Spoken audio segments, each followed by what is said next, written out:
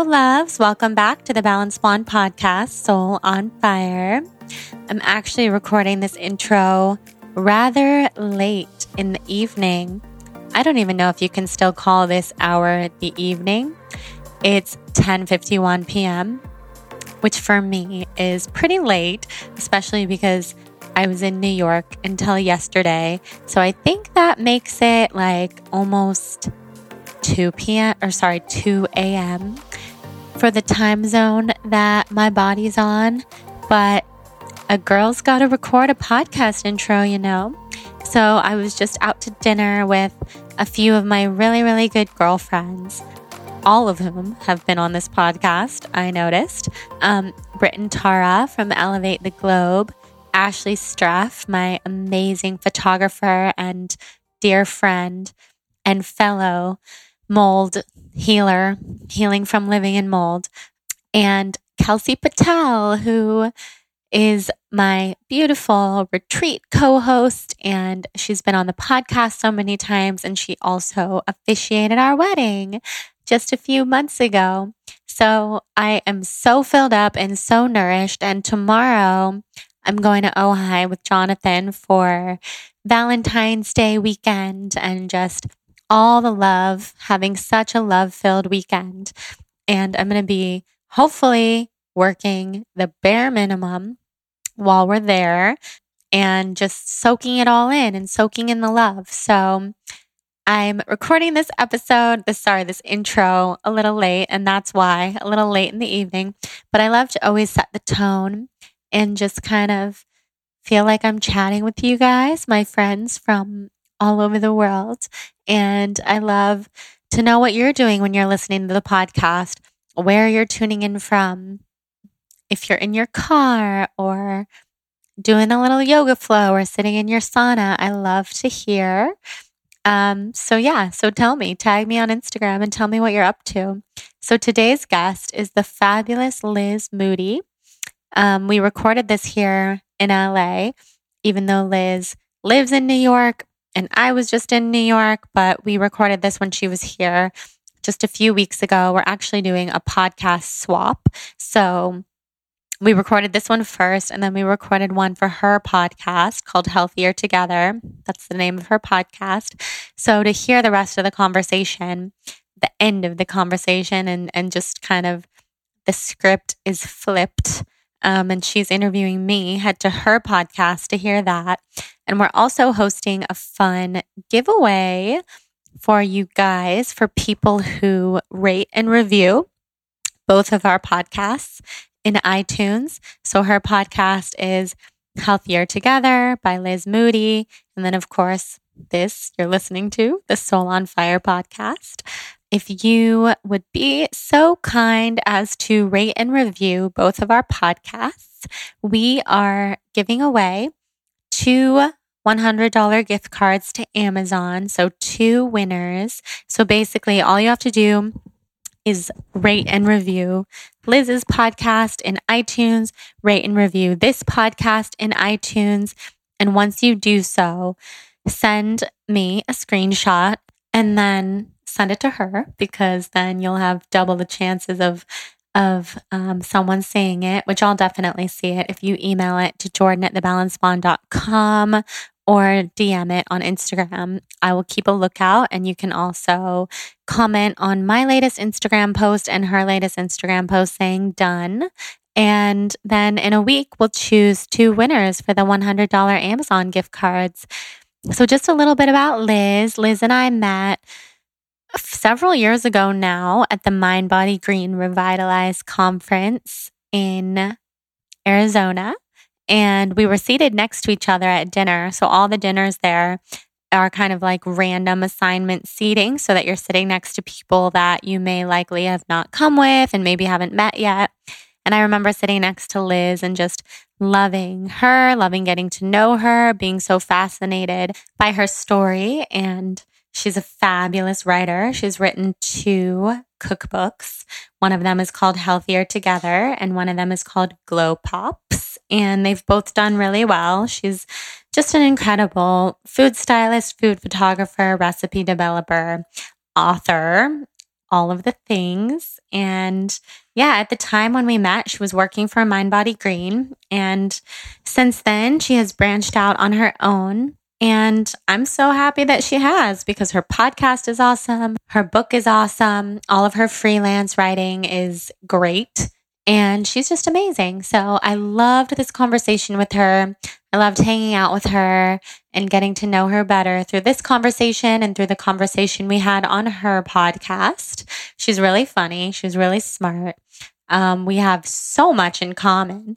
It's kind of crazy with our writing backgrounds and just growing up in Northern California, being in relationships with people who we absolutely are obsessed with, and many other things, very deep things. She's fabulous, and she loves to read just as much as I do. So you should check out her Instagram she always has book ideas, and she does a little book club on her Instagram. I just love that she shares all sorts of things like that, healthy food, but also lifestyle. And we get into it all in this episode and in the episode on her podcast. So I hope I'm not late night rambling, because I kind of feel like I am. But you know what? It's fun. I love talking to you guys. I haven't had this much energy in so long. I mean, I was just in New York yesterday, came back, kind of had a low-key day today on purpose after travel. And then I had such a fun night tonight with my friends. And if you've ever had a chronic illness, or if you have Lyme or anything similar, then you know that is a huge deal, because for the last several years, any kind of travel whatsoever, I mean, any travel, whether it be short or long, if there's a plane involved or a long car ride, I would be down for the count for weeks. And that is not an exaggeration. I mean, a weekend trip, I would have to plan to be in bed for weeks. And the fact that I was in New York, a notoriously kind of wild and energetic city, and that I was actually able to go out with friends tonight, and I'm now recording for the podcast, is a big deal. And also, if you're new to the podcast, I'll just give you the quick little update that I took about a 4-month hiatus last year, at the end of last year. And I believe this is the 5th episode post hiatus, which is very special, 5th or 6th. And I'm just so happy to be back. I'm so grateful to have the health to be back and to record this back-to-back podcast swap with Liz. That's something I haven't been able to do in a long time either. I've only had energy for one podcast at a time, even before my hiatus last year. So I will save you from my rambles, but I always like to just update you, set the scene, and chat with you guys, my friends, my people, my TBB tribe. So join us in the Soul on Fire Facebook tribe to keep the conversation going, and rate and review both of our podcasts for a very fun chance to win a $100 Amazon gift card. And before we dive into this episode with Liz, who's so awesome, and I know that you guys will love her, I wanted to thank our sponsor. So we have 2 sponsors for today's episode. One of them I'm going to talk about now, and one of them I'm going to talk about in the outro. But I'll tell you, both of them are Hum Nutrition and Go Macro. So Hum Nutrition is a fabulous beauty supplement company. You can use the code SOUL, SOUL, for 20% off of their products. And then Go Macro is my favorite vegan bar company. And you can use the code BLONDE for 30% off and free shipping. So let's talk about Hum Nutrition, and then we'll talk about Go Macro in the outro. Hum Nutrition is, like I said, my favorite beauty supplement company. They're online, so it's very easy. You can order your supplements online. You can talk to nutritionists on their website. They have it down to a science. So you take a little quiz on humnutrition.com, which matches you with your very own personal nutritionist, who will then analyze the answers that you send in and recommend the best nutrients for you based off of what you're dealing with and what your deficiencies are. And also, they'll give you advice if you want specific advice. They take all of the guesswork out of the whole supplement and vitamin regime, which is so awesome. I have had some longtime favorite products with Hum Nutrition. So I'll tell you what those are in case you want to try some of the things that I love. I love their Mighty Night, which is actually one of their newer products, but we gave it out at our wedding in the gift bags, and we got so many incredible responses from people. And I started taking it, and it's so good for sleep. And you can take that from a notorious insomniac. There's a lot of different herbs in it that help you sleep. There's CoQ10 and valerian root. There's also peppermint, which is a digestive aid. And I absolutely love it. I take that at night, and then I take the daily cleanse in the morning that helps clear your skin and body from toxins. That one is full of a bunch of very healthy and good for you herbs as well. And then I love the Uber Energy. I love the Killer Nails when I feel like my nails need a little boost. I love their green superfood powder, the Raw Beauty. So you really can't go wrong. You can use the code SOUL, SOUL, for 20% off at humnutrition.com. Enjoy. And now let's head into this episode with Liz.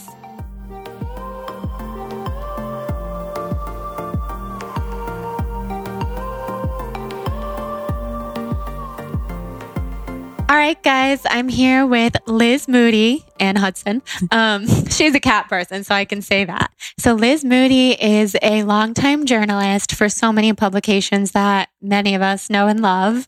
She is the author of Healthier Together, an incredible healthy cookbook, and the host of the Healthier Together podcast. Yep.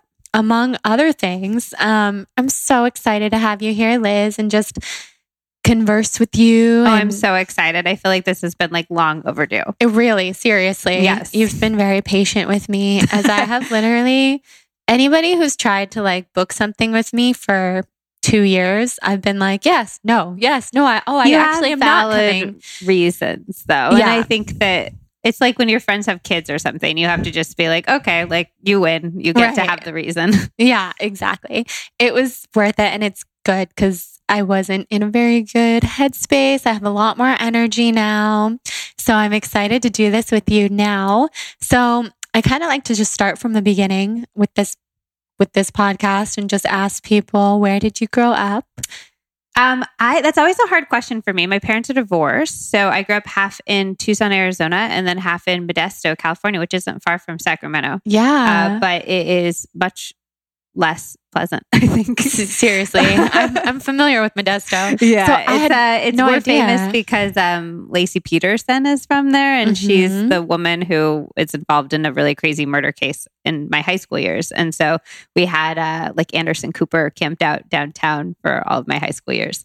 That's crazy. Yeah, it was weird. It was like, it's an interesting place to grow up. It definitely provided me with a lot of impetus to like get out of it. When I graduated from high school, I had a plane ticket to Europe that day. So wow. Yeah. Oh my gosh. Yeah. So you went to high school in Modesto? Yeah, I went to elementary school and middle school in Tucson. And then I wanted to sort of live with my dad for a little bit. So I moved out to Modesto and went to high school there. Wow. Which was definitely like, it was a very different like socioeconomic high school. And it was just a lot of exposure to stuff I hadn't had exposure to before, which I think is good ultimately, but it freaked me out at the time. Yeah. Oh yeah. Modesto, it's so close to Sacramento. And so we probably so far. Yeah. So close yet so far. Did you go into Sacramento for like restaurants and that kind of stuff? I feel like we did a field trip to like, the old town Sacramento. Yes. It's cute there. Yeah. That's it though. Like we went mostly to the city, to San Francisco. Oh yeah. Which is so much closer. Yeah. That was like where when we were kids, we'd like go to Haight-Ashbury and like feel really cool. Oh, same. Yeah. Yeah. 100%.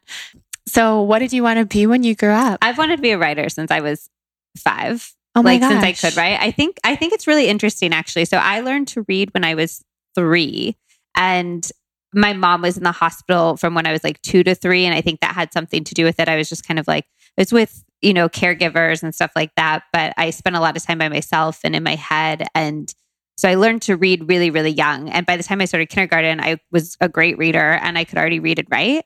And so I think the kindergarten teachers were like, oh, you're so smart and good at this thing. And it was this immediate feedback that I was good at it. And then I was like, okay, I guess I'll be a writer. And I think there's something really interesting about like what we get praised for when we're really young, because I bet it completely determines the course of our lives. You know, if somebody is told they're good at math, then they're like, oh, I want to continue to get this praise. And then they try to be good at math and be good at math and be good at math. And I think that I wanted to be a writer for as long as I remember, but I wonder sort of which came first, the chicken or the egg, you know? But I was obsessed with books. I was obsessed with storytelling. I still sort of think that storytelling and the capacity for empathy that storytelling breeds is one of the most important things on this planet. It's what makes me feel like I'm making a difference or I matter. So I wanted to be a writer since I was 5, and I thought I was going to be like a novelist, and wrote a lot of books. I sent my first book out to try to get it published when I was 18, and I got an agent for it, and then she didn't sell it. And that process sort of repeated itself 5 times. And every time I was like, this is going to be the one. And the agent was telling me it was going to be like the next big book. And for people who don't sort of know about the writing world, getting an agent gets like hundreds, if not thousands of submissions of manuscripts every month. So, and they take on maybe 10 new clients. So that's really like where the narrowing happens. And most of the time when you get an agent, you'll get a publisher. So every time I was like, oh, I made it through the hard part, I'm going to get a publisher. And I didn't. And it was a really big sort of a reckoning for me, because I was just like, I thought I was going to be an ingenue. I thought I was going to be like, publish my first novel before I was 20. And as you get older, it's scary because instead of being good for your age, you just have to be good. Right.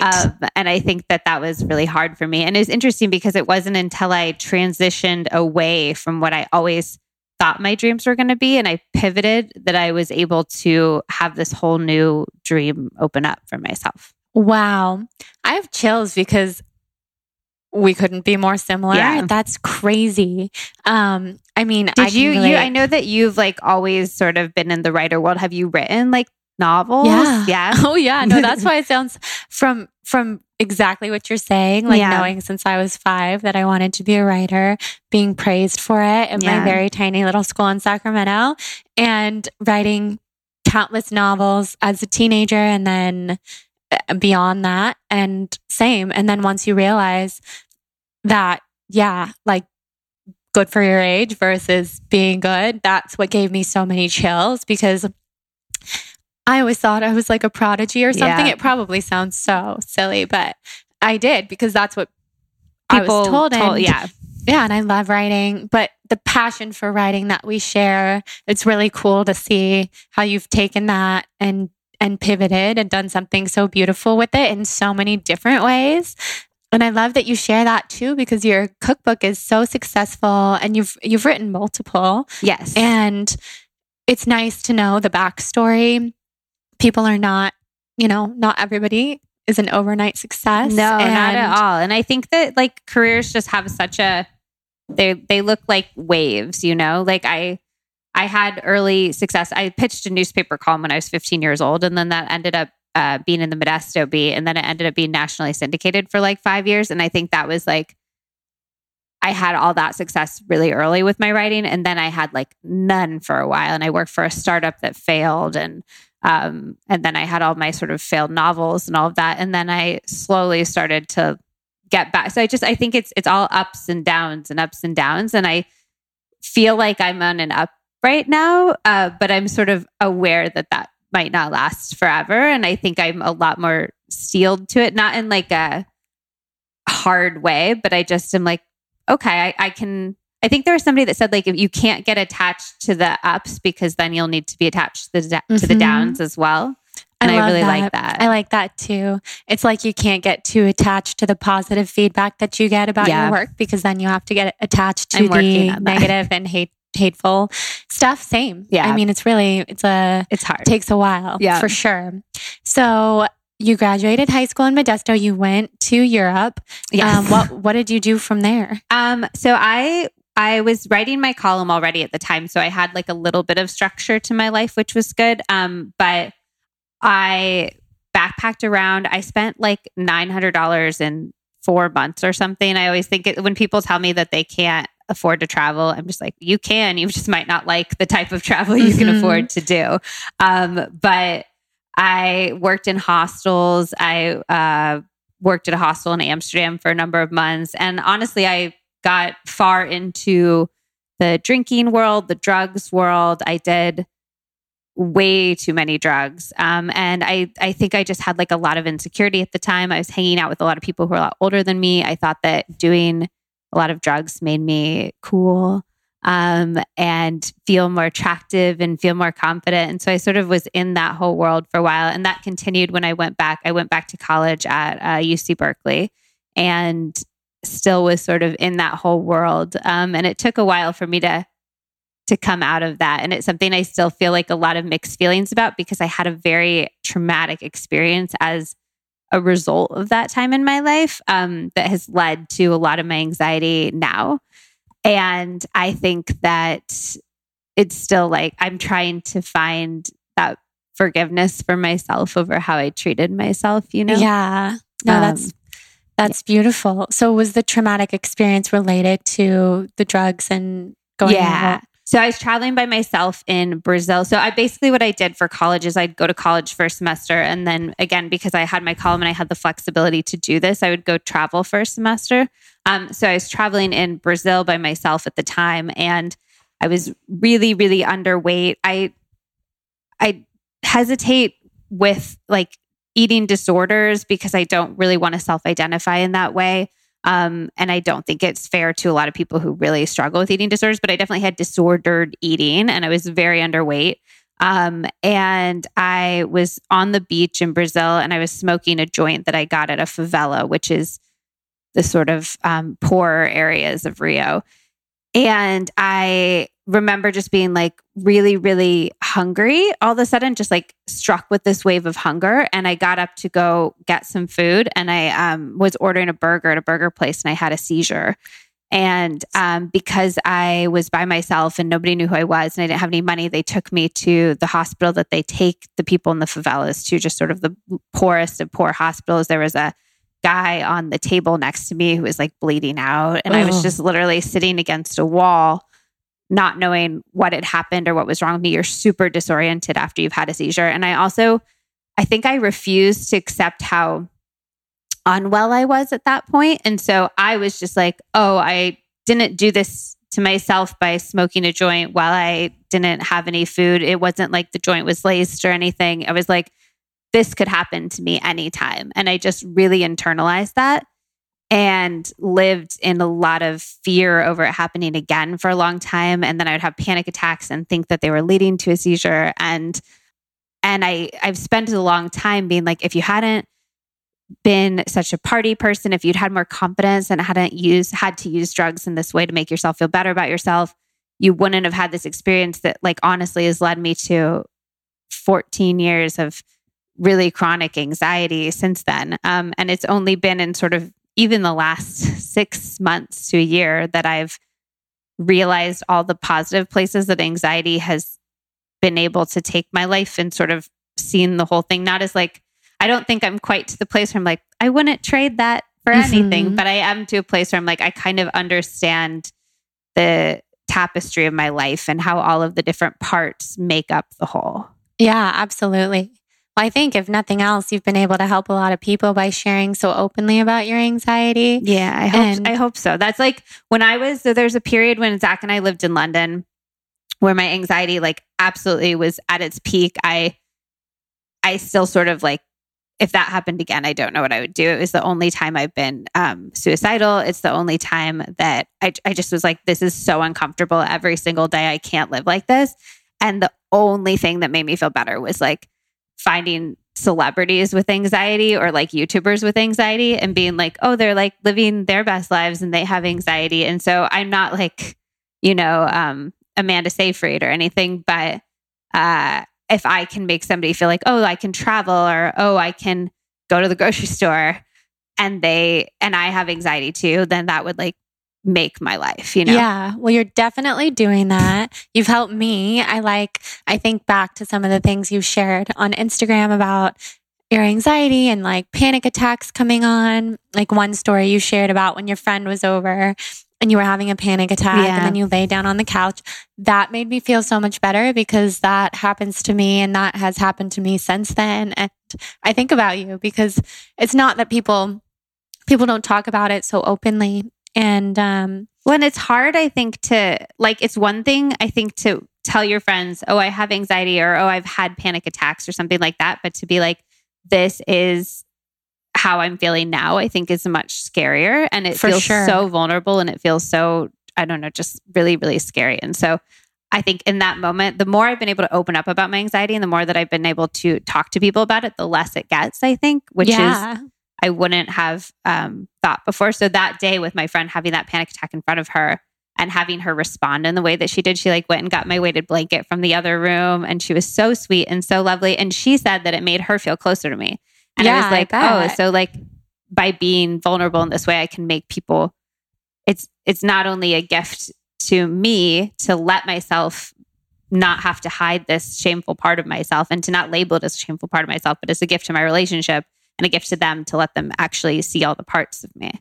Yeah, that's really cool. I've been thinking about that lately because I feel like you're so open about do you get shy about sharing, like different ways that you're feeling at different times with people? Not really, no, because I'm such an open book and I think I am too much of an open book at times because there are some things that I share that I later think like, wow. I mean, I really share, but I think it comes down to our personalities and our human design and our astrology, our birth chart. Like I am a sharer by nature. What is I've listened to a little bit of you talking about human design. But I don't know enough about it to like know about it. Right. But what's your zodiac? I'm a Libra. Okay, so that's like the balancy one? Yeah, with an Aquarius rising and a Cancer moon. Cancer moon is very like watery and emotional, and all of those signs are very much like communicative and personal relationship, like dominant, really. It's like relationship. So I share a lot with the people close to me for sure. But still, even so, what you've shared has given me such permission to just, rather than like ignore a panic attack coming on and just do everything in my power to make it not happen, just kind of let my body go where it needs to go. I think that's one of the most powerful things about anxiety is that literally if you lean into it instead of away from it, every time you're pushing it away, it makes it so much stronger. Mm-hmm. And if you lean into it, it makes it weaker. And it's so hard to do when you're feeling that sort of anxious feeling building in your body or your brain. But like letting yourself lean into those feelings it makes such a huge difference. It's probably been the single thing that's made the largest difference in my anxiety. That's so powerful. Yeah. Yeah. I was going to ask you what helps you the most, because I know people listening are going to want these tips. What has helped you with your anxiety and panic attacks? So there's a lot of different things that I do. I mean, I think first and foremost, not feeling like I needed to hide it and like it was shameful. I think I still remember the first time I told my roommate in London and she'd like asked me to go to a pub or something. And I had said, I can't go because I feel like too anxious to go to the pub. And before then I'd been like making up excuses for why I couldn't leave the house. And she ended up telling me a story about her boyfriend and how he'd had a seizure. And like, it was just so, every single time I've been open about my anxiety, my seizures, any of that, it's massively just like made me feel so much better, like a huge weight off my shoulders. So I think that's huge. I also I think structure is a really big thing with anxiety that a lot of people don't talk about. I think having things be at a certain time and having your body sort of have a rhythm to the day is really important. So I think people with anxiety don't do well if they wake up at a different time every day or go to sleep at a different time. I think having those sort of predictability, I work for myself now and I had to like consciously implement structure into my day of certain times that I do certain things. So I think that's really important to people with anxiety. What else? I meditate. I do Vedic meditation. I always recommend that people spend the money on doing a meditation course, because once you've dropped like a few $100 on it, you'll find the motivation to meditate. Right. Yeah. I think like the apps As and with stuff a lot are of great. things, Yeah. yeah. But like, I actually think that and I'm so cheap. Like, I really can't overstate how cheap I am.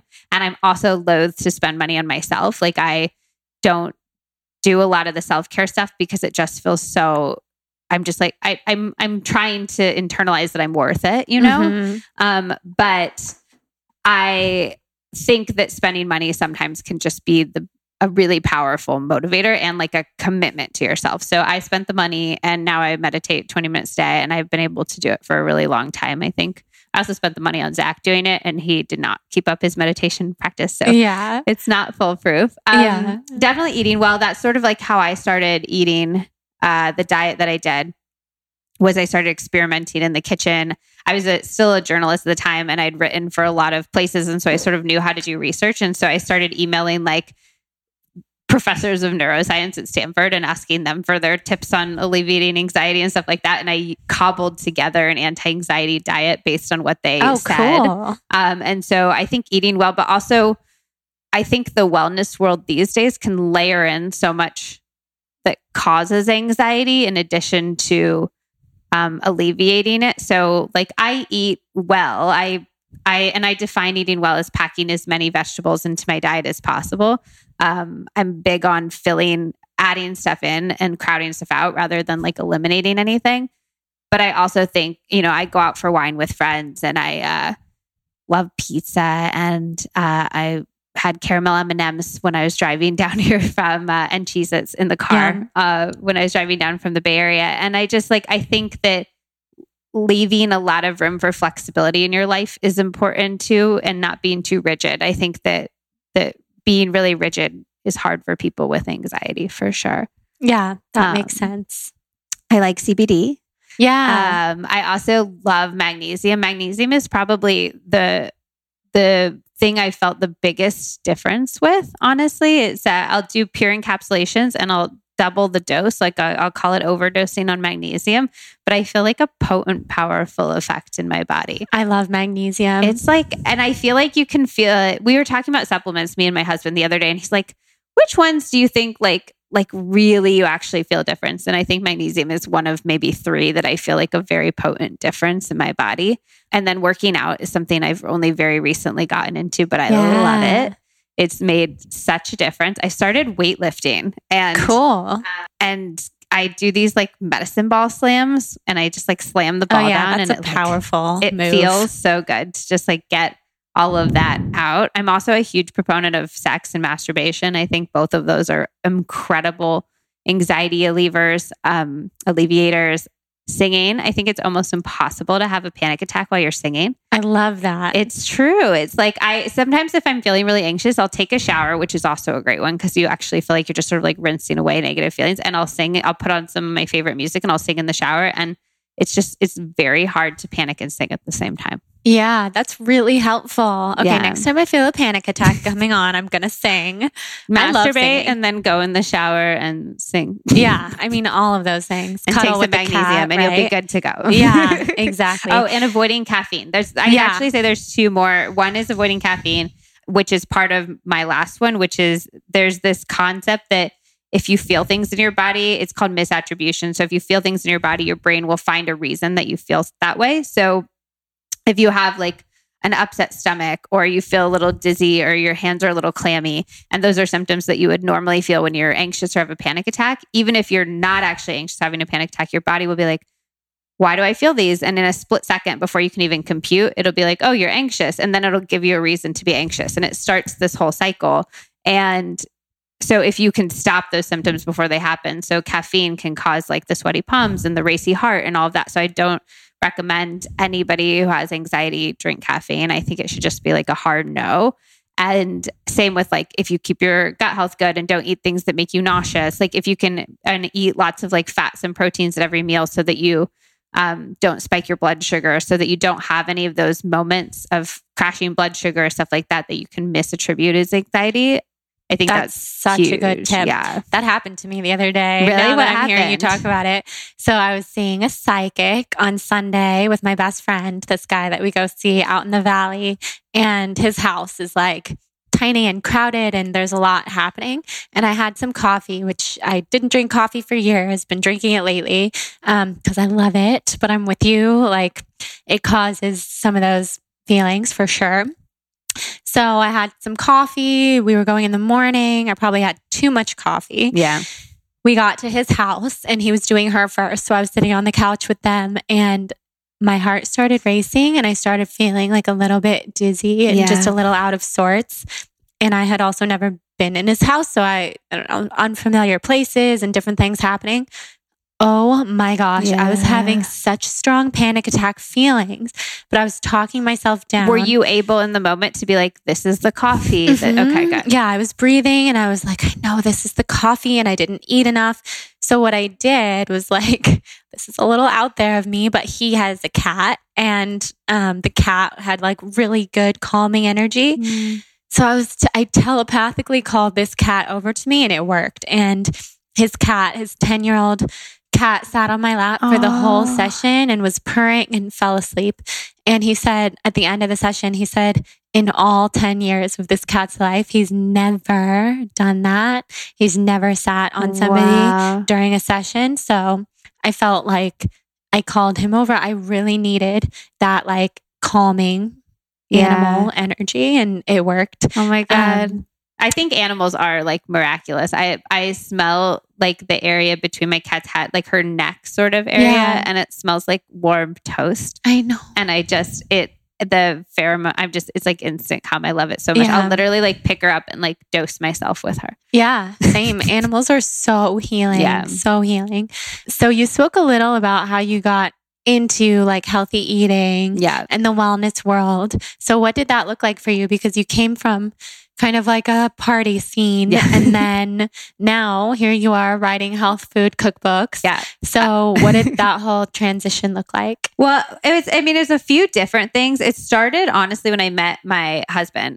He grew up in Berkeley and he just by nature of growing up in Berkeley, you're just so much crunchier than, what I grew up in Modesto. I grew up with the worst diet ever. I ate like boiled Nathan's hot dogs. That was like my main dinner was microwave boiled Nathan's hot dogs without a bun, just like dipped in ketchup. I mostly lived with my mom and it's just me and her. And she's very much a like eat to live person and just wants to keep herself alive by having enough calories. So I mostly like would sort of fend for myself for dinner. I made Stouffer's stovetop stuffing a lot and whipped cream with sprinkles. Yum. And then in college, I was with my sort of partying crowd and I just wanted to be skinny. And so then I sort of went into the lean cuisine, Fiber One. There's like a the Hungry Girl cookbooks, which is a terrible name for a cookbook. Seriously? Now, it's like, why would I see that on a shelf and be like, I would like to be a hungry girl, you know? But I did. And it was all about low calorie. The first night that Zach slept over, I made him oatmeal in the morning. And I made microwave oatmeal with blueberries in it. And I added like a cup of Splenda because that's how I ate my oatmeal at the time because I was like, oh, it's calorie free. It's great. And he literally was like, cannot eat this. This is offensive. He's like, wow. I really like you and I don't want this to be a reflection on our relationship, but I cannot physically bring myself to eat this food. So he took me to a farmer's market for the first time. On our second date, he invited me over to his house and he cooked for me from a macrobiotic cookbook. He wasn't like macrobiotic at all. He just found it at a little bookstore and was like, oh, this is interesting. And he made me like, cabbage pancakes or something like that. Oh, wow. Yeah. And he just, I don't think it had occurred to me to eat a vegetable before because I didn't understand their utility. Like I was like, oh, calories are the only thing that matter. Like what's the point of vegetables? I could just eat low calorie, like, you know, ravioli if it's a lean cuisine one and that's fine.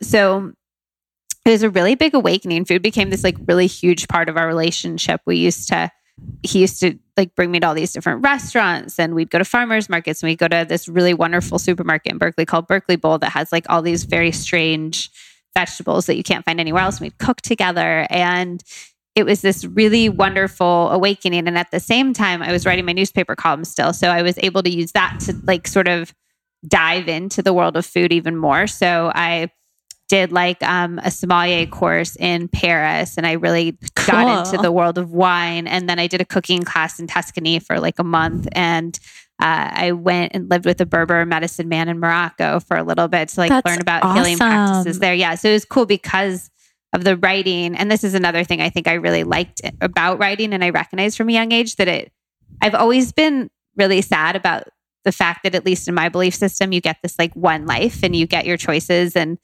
I'm just like, I have so much I want to do. I can't imagine just like picking a path. And I really like about writing that you can live all these little snippets of different lives. I think that that's really satisfying. So I got to do all of that and just fell in love with food. So I was sort of eating healthy-ish already, very flavor forward and stuff like that. And then, like I said, when I sort of went through my agoraphobia, really extreme anxiety period, I started emailing everybody I thought knew anything about nutrition and sort of collating that into what I thought of as an anti-anxiety diet, which was based a lot in that blood sugar balancing misattribution thing that I talked about earlier, and also a lot in sort of lowering inflammation in your body and then supporting your brain health generally. Yeah, that's amazing. Yeah. So you and Zach met then in Berkeley going to college. Is that how you met? Yeah. I saw him at a bar and I hit on him.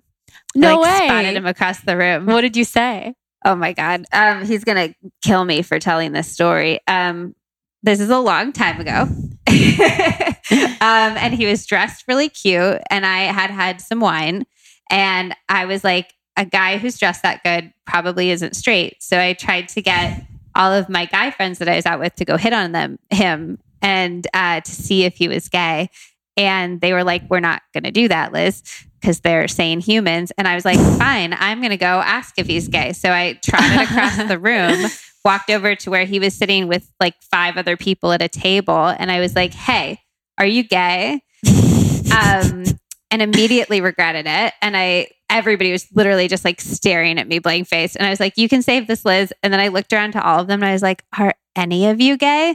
And they were just like, no. Oh my God. And he was like, no, but I guess he saw something in me. And then we ended up having like, talking for hours and hours and hours. And it was just like sort of an immediate connection. Yeah. That's amazing. And then 3 weeks later, so we had this like magical like 3 weeks month. And then he was going to Rome for his architecture school. And he was studying to be an architect. And we were sort of like, are we still together? I don't know. And I begged my mom for a plane ticket to Europe it was like my Hanukkah present for 2 years, my birthday present for 2 years or something.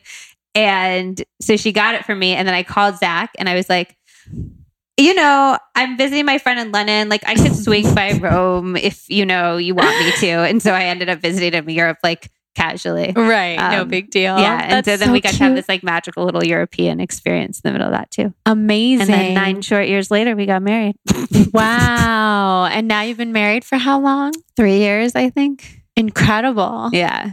Where did you get married? We got married in Sonoma, a little organic farm in Sonoma. I really wanted a wedding where we would have a place where all of our friends could stay for a few days and like have it be us all hanging out together and then like walk out on the lawn and get married. So we ended up doing that. And we have friends from sort of all over the world at this point. And so we really wanted to show them California, the majesty of California. That's so magical. Yeah. I love Sonoma. I know. I love Ojai now, where you got married. I went for the first time last week, and I was like, "Oh my God, have you been to that hot spring there?" Yeah, I saw that you went there. It's one of my favorite places in the world. Oh my God, it has like the best energy. I like will travel for hot springs. We were talking earlier about farmers markets, like farmers markets and hot springs, and I'm like, I'm there. Me too. Sorted. Yeah, we could travel well together because it's pretty much all I care about.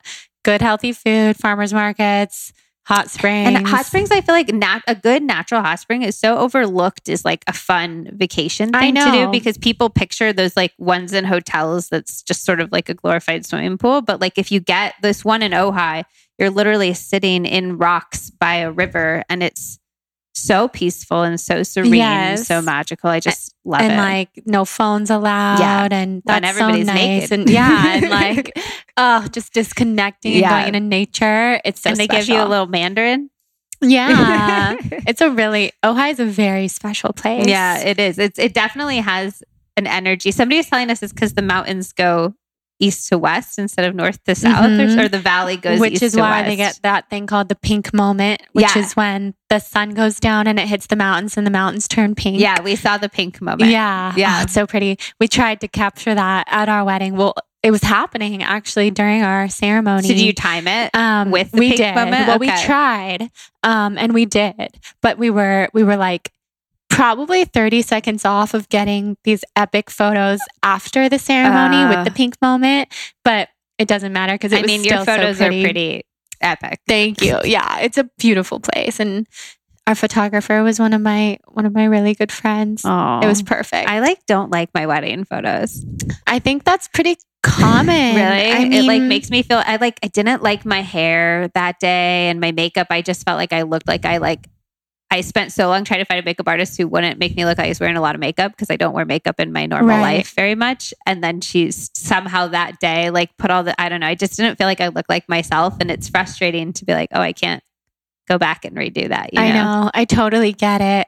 There's still things. I mean, we could go into that, but we didn't get the time to take all the family photos that we wanted to take. And my mom's devastated because we don't have any pictures of just the two of us. But you can just nothing's cut perfect. Jonathan out.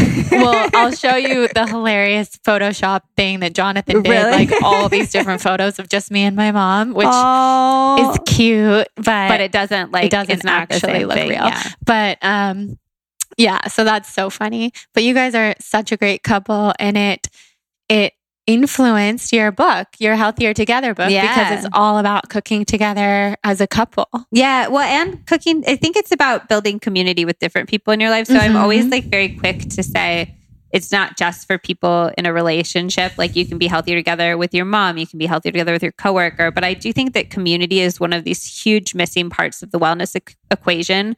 When I moved to London, I was so lonely. I was lonely in a way I've never experienced before. And I don't think that it was not a small part of what led to sort of my total mental breakdown, and I think that being lonely is something that just people don't talk about enough. I still feel lonely sometimes. I still feel how does everybody else have all of these amazing friends? And I do have amazing friends, and I'm sure people look at me and think the same thing. So I really wanted to talk about how you can eat right and you can work out and you can meditate, but if you're lonely, you're still going to not be as well as you could be. And so that was the goal of the cookbook to me. And I think that the kitchen is this really beautiful place that we can get together and we can nourish our bodies and we can nourish our relationships at the same time. So you can cook this delicious food that'll make you feel really good, but you're cooking it with somebody that also makes you feel really good. Yeah. And I think that was such a big part of mine and Zach's relationship. And it felt important to me to sort of spread that message. So I would say my cookbook is, 60-70% about the really yummy food that you're making. But if people send me stories about how their marriage, they weren't talking to their partner in their marriage and they hadn't had a good conversation or good sex for 9 months. And then they made it a challenge for themselves to do the book together. And then they did it. And now they're having a happy relationship again and stuff like that. That makes me so happy. Yeah. That must be so fulfilling to hear. It's my favorite thing. I love when people like the recipes because I'm also very keen on telling people that healthy food doesn't have to be boring. There's not very many salads in the book. It's more, as I said, grew up eating very trashy food. So it's healthy versions of trashy food. But I really want people to realize how important those relationships are and that it's worth taking the time to nurture them. Yeah, it is. Community is huge. It's so big. I'm excited I'm glad that you focused on that in your book, and it's a beautiful book full of so many pretty photos and recipes. Zach's really proud he made it into the photos. Yeah, he did. That's so fun. And Bella's in one, which I'm really happy about. We did so if you do a cookbook, you do this really big photo shoot where you do all your photos, and so we had 10 days where we shot everything, and then I didn't feel like we had quite all of the lifestyle photos that I wanted, and so out of my own, I emailed my publisher and I was like, if I get a few more lifestyle photos, would you put them in the book? And they were like, you have 3 days. and we're not paying for it. And I was like, okay, I'm going to try it. And so I literally paid out of my own pocket and I got some of my favorite and I styled them all myself. And I went to like Intermix and spent $5,000 on clothing that I returned the next day. That's amazing. That is so smart. Which was so nerve-wracking because I was like making chocolate stuff and I was like, oh my God, if I get anything on this shirt, I won't. Seriously. That's so funny. Screwed. I've done something similar. Sorry, Intermix. I know, seriously. I've done it all over the place. Yeah. Lifestyle shots are the best because they're so, it's real life. And that's what the book is about. You know what I mean? The book is about the really beautiful food, but I think because it felt more me, I like the vibe of those ones more because it didn't feel staged. It was like just me styling it with my friends and Zach, and then Bella made it into one. Yeah. She was like on the couch behind which is us. so necessary. She's your baby. It's my favorite photo in the book, honestly. So I so get that. Yeah. I mean, cat mom for life. I know. I really need to do your cat psychic. Yeah, you should. I'm nervous that she'll say mean things about me. Well, I was always nervous about that too, but because she's sassy, really you know? Like I know she really loves me, but she's also very sassy. Yeah, because I talked to Miranda, who's been on this podcast. I talked to her pretty frequently, but I took a break for a while when I was really sick because I was terrified that Hudson was going to say that I wasn't paying enough attention to him because I couldn't get out of bed. And so I was just like, I felt bad about that already. But honestly, it'll amaze you what your cat has to say because he didn't say anything like that. He was just worried about me, and that's a whole other special. It's a super special thing. Yeah. Our animals are the best. So I want to know what brought you to New York because you were living in Berkeley. Yeah. You've been in New York for a long time now. Yeah, off and on. I did like the stint in London in the middle, and then we also have this like fun year where we lived with Zach's parents. Where? Oh, in Berkeley? In Berkeley, yeah. We when we moved back from London, he was just starting his company and I was coming off of this like extreme anxiety period and still trying to like find my feet again. And we lived with his parents, which I was so embarrassed about at the time. I was just like, I am a failure. I always thought I was going to be this huge success in life. And I'm like living with my husband's parents, my boyfriend at the time. He hadn't proposed yet. But I ended up being like such a magical time. It's really... I like if anybody can spend that kind of time with their parents or their in-laws, I think it's really, really cool to do because I read a quote once that was like your parents are the people in your life that you love the most that you're likely to have the least amount of time with ultimately. And also you spend like 90% of the time with your parents by the age of 18 that you ever will in your life. Wow. And that really resonated with me. So I think getting to have this time with my in-laws to get to know them as people and the rhythms of their life and cook for them and all of that. I did the recipes for my first book at their house. Cool. That was really special. So New York, I always dreamed of moving to New York. I actually, when I was in high school in Modesto, I told people I was from New York. I love that. Even though I wasn't, because I'd moved there from Arizona and I was just like, my grandma was from New York, so I'd been there enough to be able to be like Central Park and like all these places. And I was terrified. I mean, it sounds ludicrous now, but I just remember my biggest fear in high school being that when I was older, my E! True Hollywood story would come out and everybody would be like, you're not from New York. Oh my God, you're that's from amazing. Arizona. And I was just like, I would lay awake at night literally thinking about that. The E! True Hollywood story part is the best Which part. says a lot about like who I was as a person at the time. I love it. But yeah, I love New York. I just thought it was the ultimate dream. And so I ran an editorial team at a startup after college and the startup failed. And we all just got laid off one day. And so I packed my bags. So what I did was I applied to jobs in New York because you need a New York address to apply for jobs in New York. So I used my friend's address. I got an interview. I was like, I'm just going to fly out, do this interview. And I flew out and the plane landed and I had an email from them that was like, oh, we decided to hire internally. And I was like, oh my gosh. They didn't know I'd flown out there for it, because I had to pretend I lived there. So I was devastated. And I called Zach bawling on the tarmac. And we decided that I would give it 1 week. And if it was meant to be, and I was meant to be in New York, then I would have jobs offers by then. And by the end of the week, I had 3 job offers. And wow. I'd been looking for a job for a while by then in San Francisco with no luck. So we just felt like it was the time. And I lived in a terrible apartment in the Wall Street area for 6 months while I waited for Zach. I had it was I think it's a 1-bedroom that they turned into 3 bedrooms. And the guy in the middle room watched porn 100% of the day with the door open. And the other guy was like a really messy comedian who like worked weird hours. And I just had the back room by the boiler, and like it smelled like the Italian food from below all the time. It's just like, it was so New York, everything you hear about New York. And it was very true, but it felt so like magical and vibrant. And just, I do think that the place that you live, which I'm going to ask you on my podcast, like how any place that you've been has made you healthier or happier, like what sort of the place that influence, because I do think places influence us so much and people don't talk about that, you know?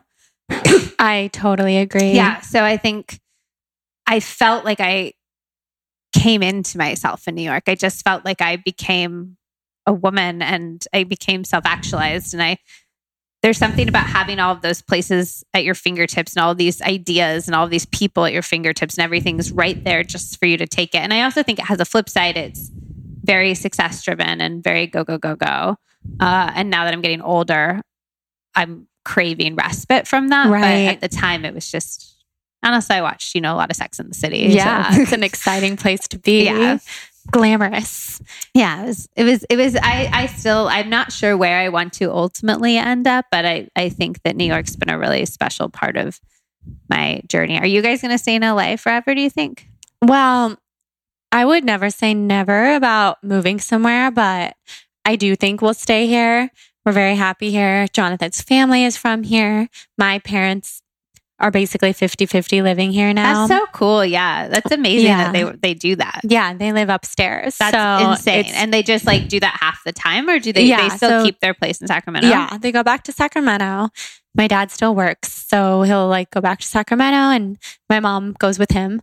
But they spend a lot of time here, and my sister lives here, and even like my mom's family's from here. So I don't know. LA is just kind of where it is for us with family. And I love the beach, the location, everything about it. I know. Especially like I'm here in January right now and it's sunny out. And I'm just I know. That's one of the things that convinced me to move back. How can you not? Yeah. Yeah. So I don't see us moving, honestly, but at times I get little inspirations to move to some place like Ojai where life would be so simple. And there are things I don't love about a metropolitan city. And like, it's just so funny though, because coming from New York, I'm like, I want to move to LA so that life will be simple. I know, here. right? And it is like compared to New York, it's just a different life. But it's still, there's like events every night and it's like, you don't have to go to them, but like, I don't know, there's just a lot of pressure. Yeah. So I like a small town vibe, but I love it here. So I could see us staying here for sure. And I also think LA has like the little, like London had this too, where London is literally just a bunch of little villages that got smushed together and now they call it a city,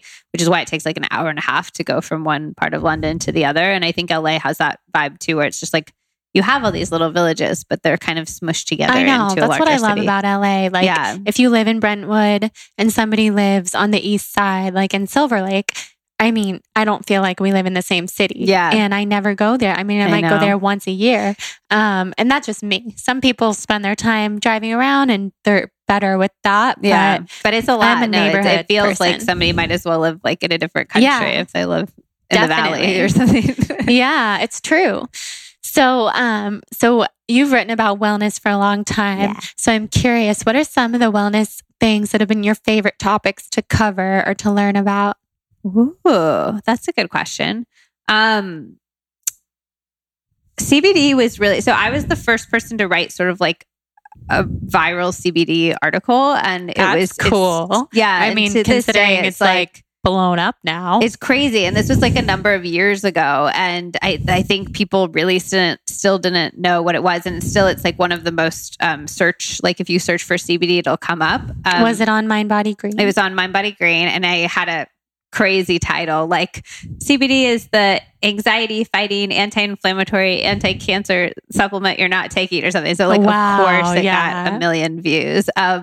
But I thought that was a really interesting topic and I still think that the endocannabinoid system is fascinating and I love sort of learning about the different systems in our bodies that we still don't have full understandings of. And so I think I really like diving into those topics, like why our nervous system works in certain ways and why our endocannabinoid system works in certain ways. And like the whole notion of CBD toning your endocannabinoid system and why we even have an endocannabinoid system. Or like, I think it's fascinating. I wrote about recently how when you walk through the forest, like forest bathing is a really common recommended practice these days. And one of the reasons it's great for a myriad reasons, but one of the reasons it's great is because the plants actually release terpenes, which is one of the things that's good in CBD for you. So you're inhaling terpenes and you're having this actual chemical effect on your body when you're walking through a forest, which I think is so interesting that we work in systems with nature like that.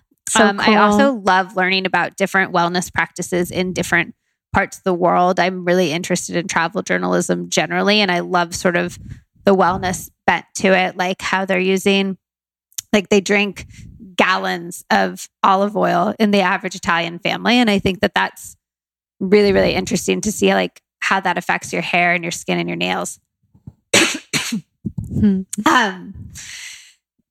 But yeah, so I really love like hearing about different cultures and what they're doing for wellness and what they're doing to feel like their best selves. I also think historical wellness is really fascinating. I'm a big history buff.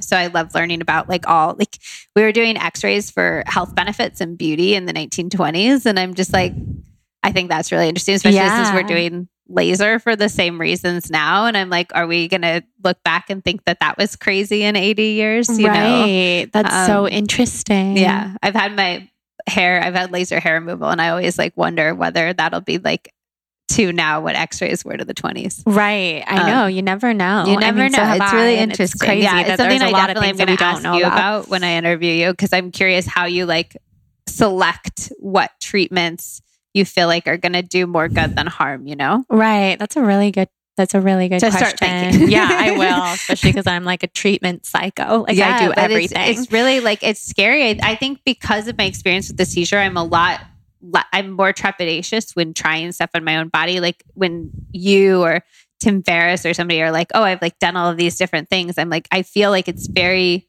brave. And also like, thank God people are willing to sort of guinea pig themselves because it ends up helping so many people. But it's something I'm in awe of because it seems so scary to me personally, you know? I get it. All right, guys, just a brief interruption from this conversation with Liz to tell you something very exciting, which is that the Balanced Blonde digital store is going to be opening up any day now. And this is something I've been really excited about for a long time, something that we've been putting together and just getting really thrilled about over here because it's a new offering and a place where you'll be able to find everything from me in one place.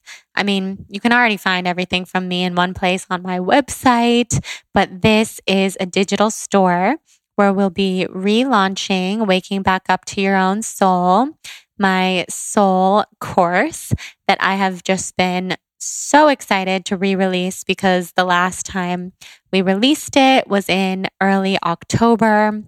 So before our wedding, before anything, and you guys have been asking for it, people who have been interested in the course but haven't done it yet. So that's going to be available again on the Balanced Blonde digital store. And then also my new plant-based ebook is going to be in there and a variety of other things. And there will be bundles where you can buy things together. It's going to be awesome. So to stay tuned for all that good stuff, sign up for my newsletter, which we will leave the link in the show notes to make it really easy for you. So excited to have this awesome digital store offering for you guys, which has all the stuff that just feels so me and so amazing to share with you guys as digital offerings. I'm excited if you couldn't tell. So would love for you to be the first to hear about it by signing up for my newsletter, where you'll also just get fun little tidbits from me every so often there. So yeah, head to the show notes to sign up for that. And let's head back into the episode with Liz. So I want to ask you the questions I ask everybody who comes on the show. They're like kind of rapid fires, but they're also not because they don't have to be rapid. I just call them that. So, what are your sun, rising, and moon signs? Oh, I like listen to your show, so I should have known you would have asked this. am a Sun Leo, which I definitely know because I feel very Leo-y. Wait, what's your birthday again? August 14th. Okay, I love Leos. And Isn't Jonathan's a Leo. My dad's a Leo. Just like a lot of I mean, men we are in my the life. best sign. Exactly. You guys are fire. Yeah. Everybody needs fire. So I'm a Leo sun. I'm a Capricorn rising, which I felt bad about initially, but then my friend who used to do a lot of the astrology stuff at MBG told me that it's like how I get stuff done. But I felt like it made me sort of like an anal bitch. But she said that's not the case. No, the good. I mean, every sign has like its positives and negatives, and Capricorn, especially a Capricorn rising, is like very work oriented, and I think sometimes gets a lot done. fault. I think especially if you combine it with like the Leos need to have their ego stoked, and then I'm essentially like working like a dog to have that happen with my Capricorn. I think that can be like a dangerous combo. Yeah, but it can also be very successful. Yes, I just need to balance it. Yeah. And then I think my moon is like I know it's a water sign. I want to say it's Sagittarius. Okay. But I'd have to ask my friend because she keeps track of this stuff. No, I get it. I mean, if you're not like obsessed with it, people are always like, wait, I mean, every day I have one of my friends text me and be like, what's my moon sign again? Yeah, that's how I use my friend. Or I'll like text her when I'm out with a couple and be like, he's this and she's this. Are they going to work? You know? Yeah. And it's like a fun, I love her opinions on all of this stuff. Yeah. I just like don't feel like I need to learn it because I can use her brain when I need perfect. to. Yeah. You're doing all the other things. What are some of your favorite foods? Oh my God. So many foods. Definitely potatoes. It's like a real problem. My potato problem. Like I love hash browns. I love latkes. So good. Baked potatoes. Like I just love potatoes so much. Me too. And they're not like particularly, I don't think they're as unhealthy as a lot of people say they are. I think that came from like more of the calorically minded world because they actually have a number of really delicious, good for you minerals. Even white potatoes do. But I love them. They're not like the healthiest food on the planet. I also love cookies. Can I say like a whole food? Yeah, not just like an ingredient. Yeah. And then I would say really delicious stone fruit when it's at the height of its season is, I think there's no dessert I think I could make that would taste as good as like a very ripe nectarine in July, you know? I love those too. It's so good. And then herbs. I also love herbs. And I think herbs are so underutilized in cooking. One, if your dish is ugly, just like tear up some herbs on top of it and it looks beautiful. It's true. And two, it adds so much flavor and also so many health benefits because you're getting all of these phytochemicals that you can't get and it's just in much more concentrated amounts in the herbs, which is giving them their really strong and pungent flavors. So I love herbs medicinally. I'll make like a tea from fresh herbs a lot with like mint and rosemary and thyme. But then I'll also use them in like all of my dishes, an abundance of herbs. Yeah, that sounds so good. I love herbs. What's one question you've never been asked in an interview that you wish you'd been asked? I think I wish I had been asked what I got right in my life a little bit more. I think that a lot of the interviews I do either focus on the things that are very surface level in their success, which I'm so grateful for. And I feel so good about like my, outward accomplishments and the things that read as accomplishments to the rest of the world. And I also think we talk about mistakes a lot and the things that you sort of grow and learn from. And I think those are equally important. But I think I almost wish it for selfish reasons because I think I could do better at reflecting on the things that have actually like felt right and felt like they brought real joy to my life. So what are those things? I'm really, really, really proud of my relationship. Zach was my first very long-term relationship. And I've worked so hard at learning to like say I'm sorry and realizing that a fight doesn't mean that you don't love each other. And I'm a very anxiously attached person, and I've worked so hard to believe in our love and believe in us, and really, really grown a lot as a person through that. Same with my relationship with my father. And then my sister, I have two half sisters and I didn't grow up with them. And I spent a long time feeling very alienated because my stepmother would sort of like be like, we're a family unit and you're separate. Are they younger than you? Yeah, they're 6 years younger than me. So I mean, like if I picture my childhood, like I picture my stepmom and my two half sisters like walking through a Target parking lot and like me walking like 30 feet behind, like by myself. And I had a lot of resentment towards her for that because I just didn't feel very loved a lot as a child. And we've in the last few years just developed this really wonderful, amazing relationship. And I think I didn't see, my parents are divorced like multiple times, and I didn't see the wonder of working in a relationship. Like I assumed the work would be bad and the good times would be good, and those would sort of be their own things. And I think I'm really proud of how I've been able to learn how good the work is and how good just opening yourself up to other people like that can be. I love that. That's really, that's amazing. And it's not a question that would normally be asked, but I like that a lot. And I can relate to that too. I have half siblings and just... Wait, so how do you, because your parents are like... My parents are married. My dad has 3 kids from a previous marriage. And those are my half siblings. I've had them my whole life. We're 14 years apart. Oh, wow. Even, me and the closest. So I'm very, very close with one of my sisters and her husband and her kids. And there's just a lot of family stuff. Are you the only one that's like a product of their marriage? Mm-hmm. Yeah. I think it's also interesting so my husband is the same way where he has a half sister on his mom's side who's 10 years older than him and a half sister on his dad's side who's 25 years older than him. And then he's the one that's the product of like the marriage that's still strong, that are still in love. Right? So he's like this little love baby that's like sort of the nexus point of the family, bringing the family together, which I think is a fun position to be in. I don't meet that many people who are in that position. So that's very cool. It's also a lot of pressure, I think, because it's like, oh, you're the little point that the family can focus around.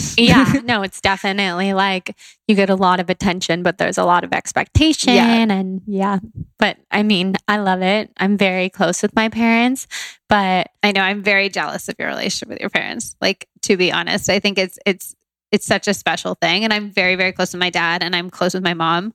But it's, definitely been a relationship that's been difficult for me. And I've always just been like really jealous of people who have that like effortless best friendship with their parents. Yeah, it's nice. And it's probably too, I mean, partially because like I am their only child together. So the 3 of us have always just been such a unit. Team, yeah. But it's very interesting. You and your dad seem very close. Yeah. He's like one of my best friends. Yeah. I love when you do Q&As with him on your stories. Yeah. He's a therapist. He really surprises me with his responses. Mm-hmm. Like, it's cool because he's a psychologist and I know he's good at his job and he gives me good advice, although he's terrible at taking his own advice. Like he's such an example of like, he can give great advice, but not manage his own life. But, I'm just like, it's really cool to see him in that role when I do these little like therapy sessions on my Instagram stories where I let people send in questions and then he answers them. And I'm just like, that was a good answer, Dad. Like, I didn't think you would have such a good answer to that. It's cool to see him in that light. For sure. Yeah. What's your favorite workout? Right now it's weightlifting, which I would have never, ever thought that I would say, but I like go to the gym. Do you know what DZ Discovery Zone is? No. It's like a playground for kids, but it had it was like McDonald's playgrounds, but like on crack. It was like crazy. And there's like ball pits and whatever. And I loved it. It was the coolest thing to go to DZ Discovery Zone as a kid. And I feel like the gym is like that for grownups, but nobody ever told me. So I feel like I go and there's like big foam blocks and there's like things you can lift and things you can slam. And like, I don't know. You climb around on stuff and I feel like it's so fun and nobody told me that it was fun, Yeah, and I just feel like, why were you guys all hiding the fact that it's like, everybody made it sound like, oh, like you go to the gym, it's like such hard work, or like, I feel like even the media is so responsible for this, for making it seem like it's like gonna be the hardest thing you do to commit to a workout routine, but you should do it for your health and like suffer through it. And I'm like, it's super fun and nobody told me. I think it's fun too. I think it's all about finding what you enjoy, because what you vibe with. Yeah. I mean, everybody's going to love something different. Yeah. I'm a hot yoga person. It makes me happy. I could do it every day forever and be like the happiest ever. See, in hot yoga classes, I feel like I'm going to have a panic attack. I just get like so hot. Oh, I almost had that last night too. So I'm having a lot of like panic lately. A lot of feelings. Yeah. But you also, I feel like you're coming off of like, almost like a hibernation, and you're sort of shaking off the snow and the slumber. And I think there's going to be stuff stirring up as you do that, and you're coming back to life. And I think that's really exciting. Like, I think, spring, everything's being flooded with all of this energy, and that makes stuff vibrate a little bit. That's the best way I've ever heard it put. And I'm going to use that now. Good. It's true. My dad always says that there is such a fine line between anxiety and excitement, and we are terrible at telling the difference. And a lot of times it really works to reframe your anxiety as excitement. I love that. Yeah. It's true. That is. I know. I try to do it. And I fly. Like, I'm really excited about the turbulence. I know, totally. I'm just so excited about all that's going on. Yeah, I could see it working though. I love that. What is your dream vacation? South Africa, or not even South. I want to go on a luxury safari so bad. My friend did it, and for her honeymoon, and she did it during like baby animal season. And so she would just see baby animals all day. She'd like wake up. She just said she'd start crying like at 9 a.m. and cry until like 5 p.m. That's so cool. It's totally my dream. It is so insanely expensive. We didn't do it as a honeymoon. And I feel like, how do you like justify just doing it randomly? Right. So I'm trying to pitch articles. Oh, you should. You could write about it. That's like a wellness safari or something. Yeah. But like, it's like, I just feel or going somewhere where you can like hang out with baby elephants, but it's not like bad for the elephants. So if you know of a place like that, let me know. Yeah, I think I do. I don't know if it's baby elephants, but my friend went to Thailand recently and went to like a good, like where they're not sort of. She was volunteering and like, she said, I don't know that much about it, but she said they're treated really well and you're like there to take care of them. And you're like rehabilitating them for like. Exactly. And she said it was life changing. So I'll find out. Okay. Yeah. Do. What's your dream vacation right now? My dream vacation, well, I want to go to Europe with Jonathan because he's never really been, except for he's been to London. Oh my gosh. And I studied abroad in Italy. Oh, you did Bali for your honeymoon. Yeah. I was like, did you do a honeymoon? Yeah, you did. Yeah. You guys did like a 3-week honeymoon. Yeah. We were gone for a long time. And I've been to Bali, like with him, he and I have been to Bali a lot and we love it, but we're ready to like explore new things, new to us things. So he hasn't experienced all these places that are super special to me. Yeah. Like Italy and France and like, I want to take him to Tuscany. I want to take him to the Amalfi Coast. And so that's kind of my dream right now. But as far as a place that I've never been, I really want to go to India. And I know that my health has to be really strong for that because my stomach is not there yet. I'm honestly nervous about going to India myself. Like it's such a magical culture. And I think it would be such an amazing experience. But every person I know who's gotten like really, really ill and it scares me. So I mean, like I'm just getting healthy. I don't need to put myself in that position of parasites and things that I already have.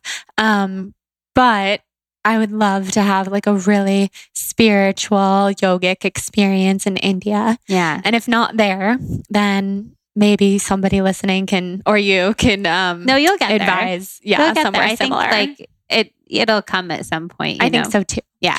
And the perfect timing. Tuscany has amazing hot springs. Oh, nice. Okay, good. Well, I'll add that to my Euro trip. Yay. If you were a color, what color? Lavender. Why? Because it's got like the reds in it that are, this is, by the way, it's for some reason my favorite question you ask. I just think it's like so weird and random. And it is so it's weird. Like you could ask it at a dinner party and people would be like, what color would I be? And it'd be a really nice respite from everybody like talking about politics. Mm-hmm. But yeah, I like the red, like the energy of the red, but I like that it's toned down by the blue and it's sort of more of a calming and peaceful, but it still can be like really eye-catching as a color. I think that that's really nice. Yeah, it's such a pretty color. Yeah, it's also my favorite color. Yeah, it's beautiful.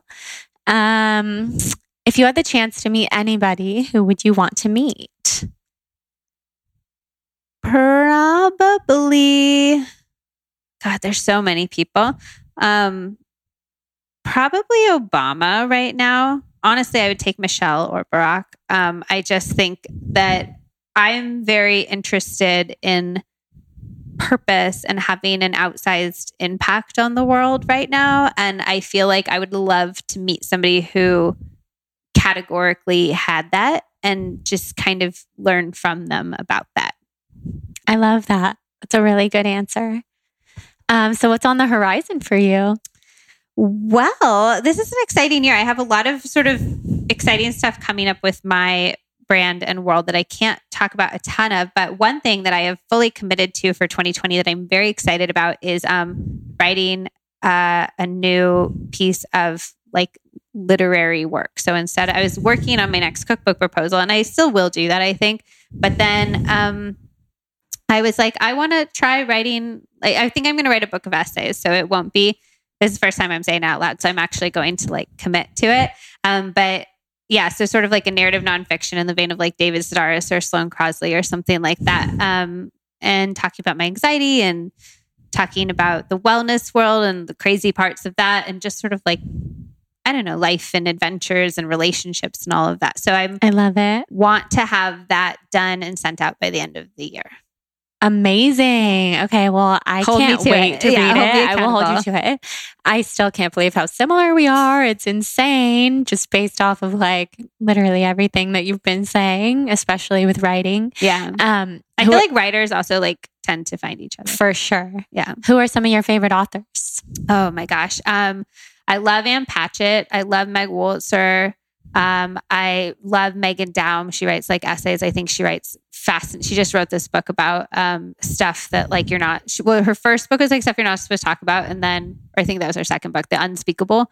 And then she just wrote one that's like about, I don't know. It's just all these topics that you're just like, whoa, I wouldn't touch that with a 10-foot pole. Oh wow! And then she does, which is really cool. And then for like older stuff, I love Fitzgerald a lot. I like him more than Hemingway, which I feel like is a bold opinion, especially because I spent a really long time. I would copy Hemingway stuff to like learn. Some writer did this and I was like, oh, that's a good idea. So I'd copy it and write it to learn the rhythms of his sentences so I could try to kind of take those on myself. Yeah, I like that. But then I was like, his writing actually feels very masculine to me. And I don't know if that is like, that's not the energy I want to bring. I'm really like about the emotional inner lives of people and those sides of themselves. And so I like writers that sort of surface that. Yeah. Who are your favorite writers? Well, I love Fitzgerald too.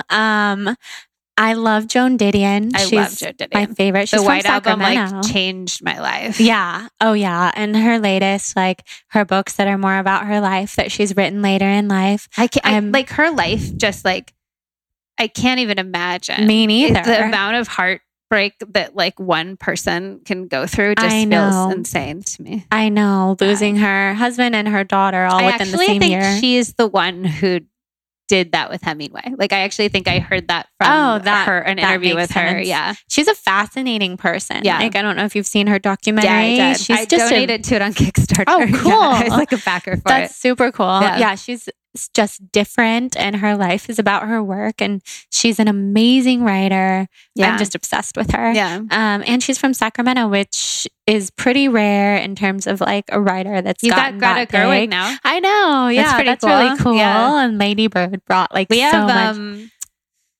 Not George Clooney, George Lucas. Oh yeah. Yeah, he's from Modesto. He did American Graffiti about Modesto. Oh, cool. He used to beat up my dad and steal his lunch money. No way. Yeah, they like lived down the street from each other, and George Clooney was kind of like a little fat kid and like a nerd, I guess. But like my dad was like fatter and a bigger nerd, and so George Clooney was like, "I guess you're the only person I can pick on," and so he picked on my dad. I know. I think my dad should like sue for seriously now. That's like, so wild. Damages. What a $20 million. Yeah.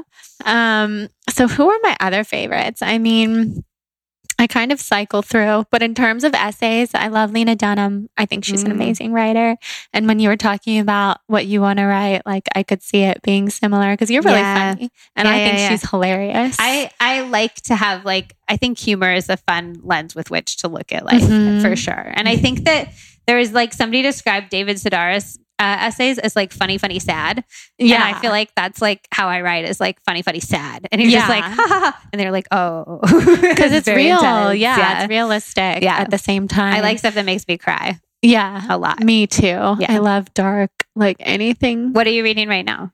I've kind of had a bad habit lately of starting like 10 books at once and not really finishing them. Gretchen Rubin says that if you're like not into a book after 20 or 30 pages, you should just give yourself permission to give up on it. Because that's what I'm going to do. Instead of reading, you're like avoiding reading. You know what I mean? That's what I started doing. My friends and I started a book club, and like none of us really liked the first book we chose. And that was part of it, because I kept feeling like if I'm going to read, I should be reading that book, because we have our book club coming up, and then you just end up not reading. Across the board, like, yeah, we're going to pick a different book for sure. But I'm actually reading, which I do really like, Ryan Holiday's books. Stillness is the Key is like his latest one. I don't know those. He wrote The Daily Stoic.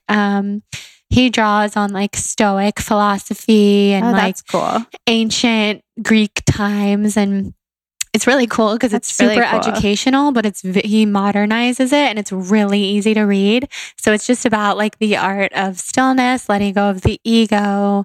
Like every page is full of such good information. Interesting. And he tells like stories from very modern stories, like about Tiger Woods and like stuff that you just like wouldn't know about. So he's cool. Oh, I should. I feel like I would like that. You would. I'll show you. What are you reading right now? I just finished. So I write a books column for My Buddy Green. So I have to read like all the new releases right when they come out, so I can pick which ones I recommend for the month. So I just finished Such a Fun Age, which is like sort of a buzzy book right now. But it's about race and the relationship between parents and like babysitters, and how it's such a weird role that like it's fiction, but it's like they're so intimate in your lives, but they're also like not. It's good. I liked it. I would love that. And then I'm going to read Jen Gotch's new book after that. I have the galley for that in my backpack. Exciting. Fun. So tell everybody where they can find you and all that good stuff. Yeah. So I'm 4 words. Everything about me is either Liz Moody or Healthier Together. So Liz Moody is my Instagram handle and my website. And then my book is Healthier Together, and my podcast is Healthier Together too. Yeah. Everybody listen to it. We're doing an episode together. Yeah, I think when we're doing it right after this, so you'll get to hear me grill Jordan after this. It's basically a continuation of his conversation. So except head for over way there. more about you. Yeah, exactly. I'm excited. So yeah, thanks for coming on. This was super fun. Thanks for having me. I could talk to you forever. Good thing we're going to keep talking. Yay. All right, guys. Thanks so much for listening to this episode with Liz Moody. She's fantastic. Head to her podcast, Healthier Together. We'll leave a link for her podcast in the show notes to listen to our conversation together that we had right after this, where she interviews me and we keep this conversation going. It was so fun. Sitting here having this podcast swap with Liz was like just hanging out with a friend and having such deep conversations about life and just going deep. She asked me a lot of things that nobody has ever asked me before in a podcast or otherwise. So she's a very good interviewer. You'll definitely learn new things about me by listening. And don't forget to enter our giveaway for 2 $100 Amazon gift cards by rating and reviewing both of our podcasts in iTunes, sending over a screenshot so that we know that it's done, and then commenting done on my latest Instagram and her latest Instagram. In 1 week, we'll choose a winner. And then I wanted to quickly talk about Go Macro, the amazing vegan bar that is just truly my life. They are so good. They're a mother-daughter owned company. They are based in a rural community. Their mission is to spread awareness for a balanced plant-based lifestyle with products that have a positive effect on the world. They're available in 16 different flavors, which are all so good, so amazing. They're packed with 100% plant-based ingredients to fuel your body and mind. And my personal favorite flavor is their oatmeal chocolate chip. I also love their maple sea salt. They make the world better. They believe in a plant-based lifestyle, which I love. If you have a nut allergy or any dietary restrictions, they come in sunflower butter and chocolate. And also their oatmeal chocolate chip is nut-free, and so is their maple sea salt. And then they have 8 bars that are certified FODMAP friendly. So use that code BLONDE for 30% off and free shipping. And then also thank you to Hub Nutrition, our other fabulous sponsor of the show. You can always use the code SOUL for 20% off of their products.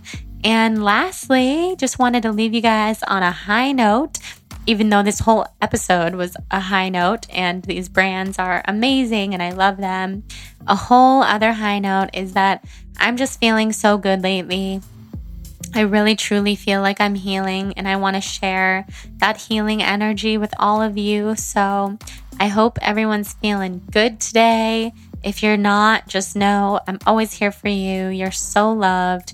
You're such a beautiful, beautiful, magical creature. You are here for a reason.